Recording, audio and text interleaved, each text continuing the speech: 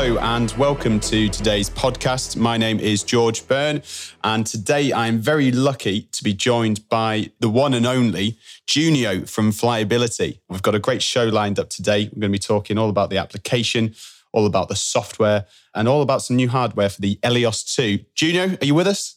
Ciao, George. Thank you for having me. It's a pleasure to be here. Always happy to have a chance to talk to you and to the Copter audience. So thank you for having me. Fantastic. We'll get straight into things. I believe you guys have been quite busy in the last 6 to 12 months. Is that right? Yeah, R&D never stops really at Flyability. So obviously the big news for the past couple of weeks has been the launch of the RAD module. Yeah. Something that we're particularly proud of. It's been some time in the making, and there's a lot of happy folks in the nuclear industry that are particularly pleased with this outcome. And, it's always difficult for an R&D company to find the right evolution for this product. But especially in the US market, the Helios 2 has been really a big success. We're still working with more than 2/3 of all the nuclear power plants in the US. So for the Helios 2, it was a natural evolution, if you will. It's early stages. We're getting some pretty interesting results from the very first test with some of the companies there. It won't be available for full release before the end of the year, but it's definitely something that has kept us very busy and hopefully will make us proud in the near future. Absolutely. And that's exactly what the drone industry is all about. It's all about innovation, pushing the boundaries and stuff. And something that ties in quite nicely with that is the new software that you guys released this year, actually, Inspector 3.0. And just before we do go into the depths of the new software, Junio, do you just want to give us a quick background on what you do at Flyability, how long you've been there, and just give us a bit more on that side? Thank you for that. So I've been with the company now for approximately a little over 4 years now. I have the pleasure of being the sales director for the EMEA region, which means basically covering everything from Iceland to South Africa and from Portugal to Vladivostok. So it's quite a large area. And luckily, I have the pleasure of doing so with a very talented and motivated team of 4 other colleagues, Raiko, Francois, Fabio, and Inga, that helped me in this incredible adventure and that provide support for our clients throughout this very large area. Fantastic. So, just back to what you mentioned in there, the new software that's come out, because obviously Flyability with the Helios and the Helios 2 always had Inspector. And that was a great bit of kit to understand the actual video and the data that you collect. You have to splice it and get some really good footage and good photos for inspection purposes, create reports and what have you. So Inspector 3.0, we've seen the mapping side slightly with Pix4D and your collaboration with your local Swiss counterparts. But with Inspector 3.0, do you just want to go into a little bit about what that is, what that means for the user and what the end client, asset owner, or whoever it may be, is going to benefit from having that? So in a nutshell, we are finally able to provide a lot more context to the data that we're gathering with the same hardware. So that's the real evolution of the product. So in integrating the SLAM algorithm on the data that is already currently captured by the drone throughout any inspection, we're now essentially able to recreate a sparse cloud 3D model that allows for data localization. So obviously, this is a very simple explanation for most of the people in the business, but the idea is really to be able to come as close as possible to geolocation and geotagging in areas that, by definition, are not accessible or where GPS simply doesn't work. So I always like to think of it as Hansel and Gretel, leaving a trail of breadcrumbs behind. And it's really remarkable to see that the software is really capable of retracing the steps that the drone has taken, even inside very congested indoor areas, like cyclones, like sewers, like boilers, and really recreate a sparse cloud model with the points of interest highlighted, with the trajectory of the drone. So inspection companies and asset owners alike will be able to go back in time and see that crack or that particular pitting and see the evolution over time. So it suddenly goes from being a point of interest just in time to a point of interest in space and time, which obviously gives a lot more value and a lot more actionable intelligence to the decision makers. Yeah, I mean, we actually used it. We did a bit of a proof of concept the other day on a decommissioning coal plant. And because these areas people haven't been able to access for a long time, just purely on the health and safety side, we were able to put the drone up, and it's exactly like you say, that Hansel and Gretel, dropping breadcrumbs, creating a bit of a where you've been. And that was maybe the downfall with internal drone use. You don't have that GPS location. You don't have something which is telling you where the drone has been or where it's going. But with this now, you're able to actually see and have an actual sort of heading of what you're looking at as well when you're capturing that data. So you can play the actual blueprint, so to say, along with the actual video file. And so if you're an inspection engineer, and this is what the end customer for us was really interested in and was really excited about, because if they did see a crack or an anomaly, it's not a case of having to then skip through the video or skip through the files to actually work out and get a heading on what you're looking at. But they can now then just refer back to the blueprint. Exactly. And what we'll do is when we come to publish this, we'll actually drop a video in one of the links so you can see exactly what we're talking about and just see how powerful that is. Because at the end of the day, when you've got a 3D model, you can then just cross-reference that and actually find exactly where you are and pinpoint. So if you're then sending this on to the rope access technicians to go and either create a repair or to actually highlight exactly what you're looking at, it's very easy for them to find, and they'll be able to find it in minutes rather than working out where they are looking if, over the course of an hour or so. So it just goes into that time-saving capability. Absolutely. And at the end of the day, we have to think of data not just in terms of the sheer quality of it. It's a great image, it's a great shot, but it also has to be thought of it in terms of how easy it is to report and the repeatability of that data. And obviously, this evolution in terms of software, which is really a quantum leap from Inspector 2.0, which was really just a glorified media player, we can say at this stage, it really adds incredible values, especially for all the people that then are busy making sense of the data in the reporting phase. So we couldn't honestly be happier with the feedback. As we recently found out really by accident, the software often works also retroactively, as in you can take properly because it's a software integration to the existing hardware.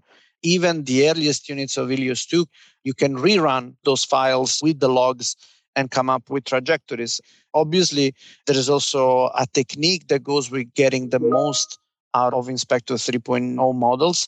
It's not as complicated as indoor photogrammetry. We can touch base on that if you want. And so far, most companies, even at easy level piloting or sophisticated level assets, they've been able to report very good results. So we're very happy with that. Yeah, absolutely. So when the Helios 2 came out, obviously your collaboration with Pix4D, and I'm just going to pick up on the photogrammetry stuff. The idea of that, and for everybody who knows, and I imagine if you are listening to a drone podcast, you do have an understanding of how photogrammetry works. But for those who don't, it is basically the idea of capturing lots of photos and using a special software to then mold them and create a point cloud by capturing references on all of the photos and creating different shapes and a lay of the land, basically. And that's usually done with external drones. The great team behind Flyability and Pix4D, both working in Switzerland. So the ability to then collaborate on that and create these 3D models inside is a game changer. There's a great video online where you're flying through, and I think it's the Swiss Alps over in those tunnels. And that is phenomenal. Some of these areas which you've never been able to access before, going into all of the caves, which as an area is very difficult to get to, very dangerous. So going back to an actual practical standpoint for industrial use, the ability to create a 3D model of an internal application, really useful. However, it does come with its difficulties. And I think this is where Inspector 3.0 really does shine because it's so easy to use and it gives you a really good standpoint going forward, correct? Yes. I mean, the irony of it is that with Inspector 3.0, we basically created a little bit of an overlap with our existing product offering with the Pix4D mapper. Obviously, in terms of the accuracy of the model, we're really talking about Premier League and Sunday League. However, again, it goes to show that the full range of software support that we can provide for clients in post-processing. So Pix4D and indoor photogrammetry, which we have really pioneered with the help of the Pix4D team with Helios 2. It's ideal for all those companies and organizations that have a digital agenda for creating digital twins of all of the assets. Yeah. That's always like a very hot topic for anybody in innovation, Industry 4.0. So that's definitely an additional element of value for the product. Inspector 3.0, it's really way more efficient in terms of time. It doesn't require as much RAM on your computer, that's for sure. It requires way less time to be compiled, the model. but at the same time, it still provides valuable elements of evaluation for most inspections. Even class inspections, we're hearing more and more reports of classification societies really across the globe validating the Helios 2 as a tool for class inspections or mandatory regulated inspections. So that's definitely mean that even the most traditional industries are catching up with the reality of drones. Absolutely. And sort of to move on to those industries, I know we've got a couple of really good case studies and obviously applications that we've spoken about over the last couple of days. But one of those is cyclones. Earlier this week, I went over to North Wales and I flew within a cyclone, within a cement factory. And we got some really good footage, actually. It's one of those applications which I'd not flown in, but what I'd actually found is it was very good. And these areas, and you always have to come back to why are they doing this? Why are you using drones in these applications, in these areas? And it comes down to the safety, it comes down to time, and overall it comes down to the cost. I asked the team, how would you do these inspections traditionally? And you've got to get up probably about 50 meters to have a look at these certain areas and these culverts which are coming in. And the big thing is they have to clean everything out, scaffold everything up, and then rope access. So then you're now looking at heights, you're looking at confined space, and you're looking at breathing as well. So to put a drone up there, and I flew up and down. It took me about 3-4 minutes to do a full inspection, full 360, capture all the data and back. And for even me, who I've seen the Helios 2 fly hundreds of times, and I've flown it hundreds of times, I was blown away by just how easy and how good the data capture was. But it's these applications day in, day out, and I'm sure, Junio, you can definitely agree with this. We are seeing a different application every week, sometimes different industries. Is that right? Yeah, this is really sort of not to toot our own horn, but it's really remarkable that more than 2 years after the product launch, we're still pushing the boundaries of the possible applications for this drone. And we're still coming up with more, wow, I didn't think this was possible, or this is impressive. And sometimes, it even amazes ourselves. You touched briefly before on coal mine or coal related applications. Yes. So this was always like a big no-no for us and also for people specifically in the industry because of the intrinsically safe issue. Just in the last month, this is the third time that I know or that I've heard or that I've witnessed successful applications in coal-related assets. We recently had in 2 different locations, one in Poland and one as far as in Benin, believe it or not, coal silos explored with the Helios 2. And both asset owners were just blown away. Yeah. Because once again, and it sounds repetitive, but it's really an easy formula to remember, the trifecta of benefits in terms of avoiding human entry and all the elements related to it, whether it's rope access, whether it's scaffolding, whether it's both, the downtime that might be needed to inspect these assets, dangerous assets with traditional means. And of course, last but foremost, the human element of danger of removing people from hazard is just really universal. So even in markets and areas and assets that traditionally have been very reluctant to innovate, whether for preconceptions, mentality, or technical limitations of the product, because after all, 100% of the drones are still not intrinsically safe, we're still managing to break new barriers and create a first of its kind application. The challenge, George, as you know very well, is to replicate this at scale and to surpass that initial element of disbelief or skepticism from asset owners or potential clients. Absolutely. For us, looking from the outside, it's almost a no-brainer, especially when it comes to confined space. Look at the last 10 years, we've had multiple companies having fines, penalties put into place because of fatalities of confined space, up to over £500,000. And you talk about the fatalities on the offshore ballast tank inspections, whatever, you're talking 20 plus deaths a year. And then if you cross-reference that to the cost of a drone, cost of training, cost of actually putting a robot in compared to a human, it would be crazy to carry on using a traditional method. But it's sometimes, as you say, it's that breaking down that barrier, breaking down the idea of using a new technology and a new process. It's that fear of change, I guess. And I do believe, I really appreciate you mentioning this point because you know that it's a point that is sort of very dear to my heart. And I think that in this sense, I think definitely the UK, it's leading the way, not just as a market, but I do believe that there is a positive correlation between the element of the penalties that companies have to face for this kind of accidents, the cost, the liabilities involved, and the adoption of this technology. Because unfortunately, in my dear place of origin in Italy, we're really seeing, once again, on average, there's 3 people dying for work-related causes. Granted, not all of these are confined space related, but some of them are. And yet a lot of companies, they simply get away with it. And it's not just in Italy, just as early as this week, I came across this accident report in a winery in the US. So a fatality in a tank in a winery. The OSHA fine was, I think, $11,000. So it's literally like a slap on the wrist. Yeah, I mean, that was pretty much our reaction when we read it. So in this case, I think legislation and innovation do go hand in hand. And, as always, like with most things in life, it's a bit of a carrot and a stick approach. Absolutely. And it's not just that side as well. It's also the reputation of the company. If they're seen not to put these safety procedures in place, do you lose shareholders and, do you lose your reputation in the industry?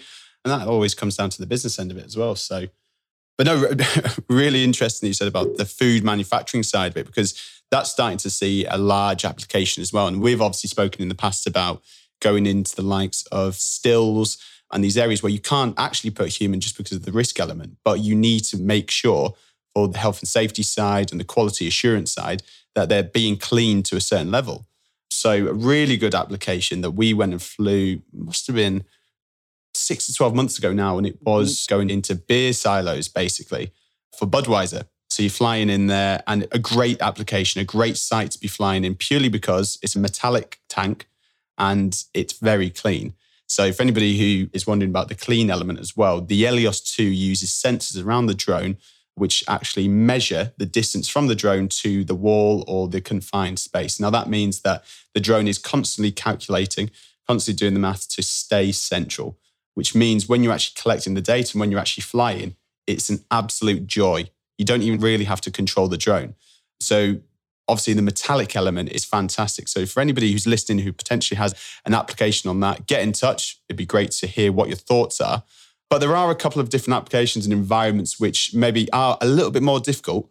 And those are sort of the sewers. And Junio, the range extender's been out for a while, but how are we now using the range extender to get into these areas at a higher level of length and distance going down these sewers? Thank you for bringing that up. I want to touch briefly upon the food and beverage industry that you brought up before with the great demo that you did some time ago. For all the listeners up there, wondering if there's still potential with Helios 2, the answer is yes, absolutely.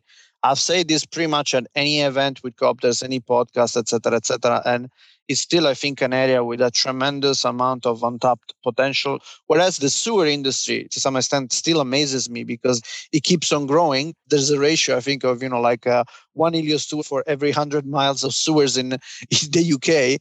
This is still, instead, the food industry and pharma is still completely untapped, which is bizarre because the amount of confined spaces starting from small tanks, so very easy to explore, and the savings, especially on a scale, when you consider the amount of tank farms that have been set up for vaccines or, again, food and beverage.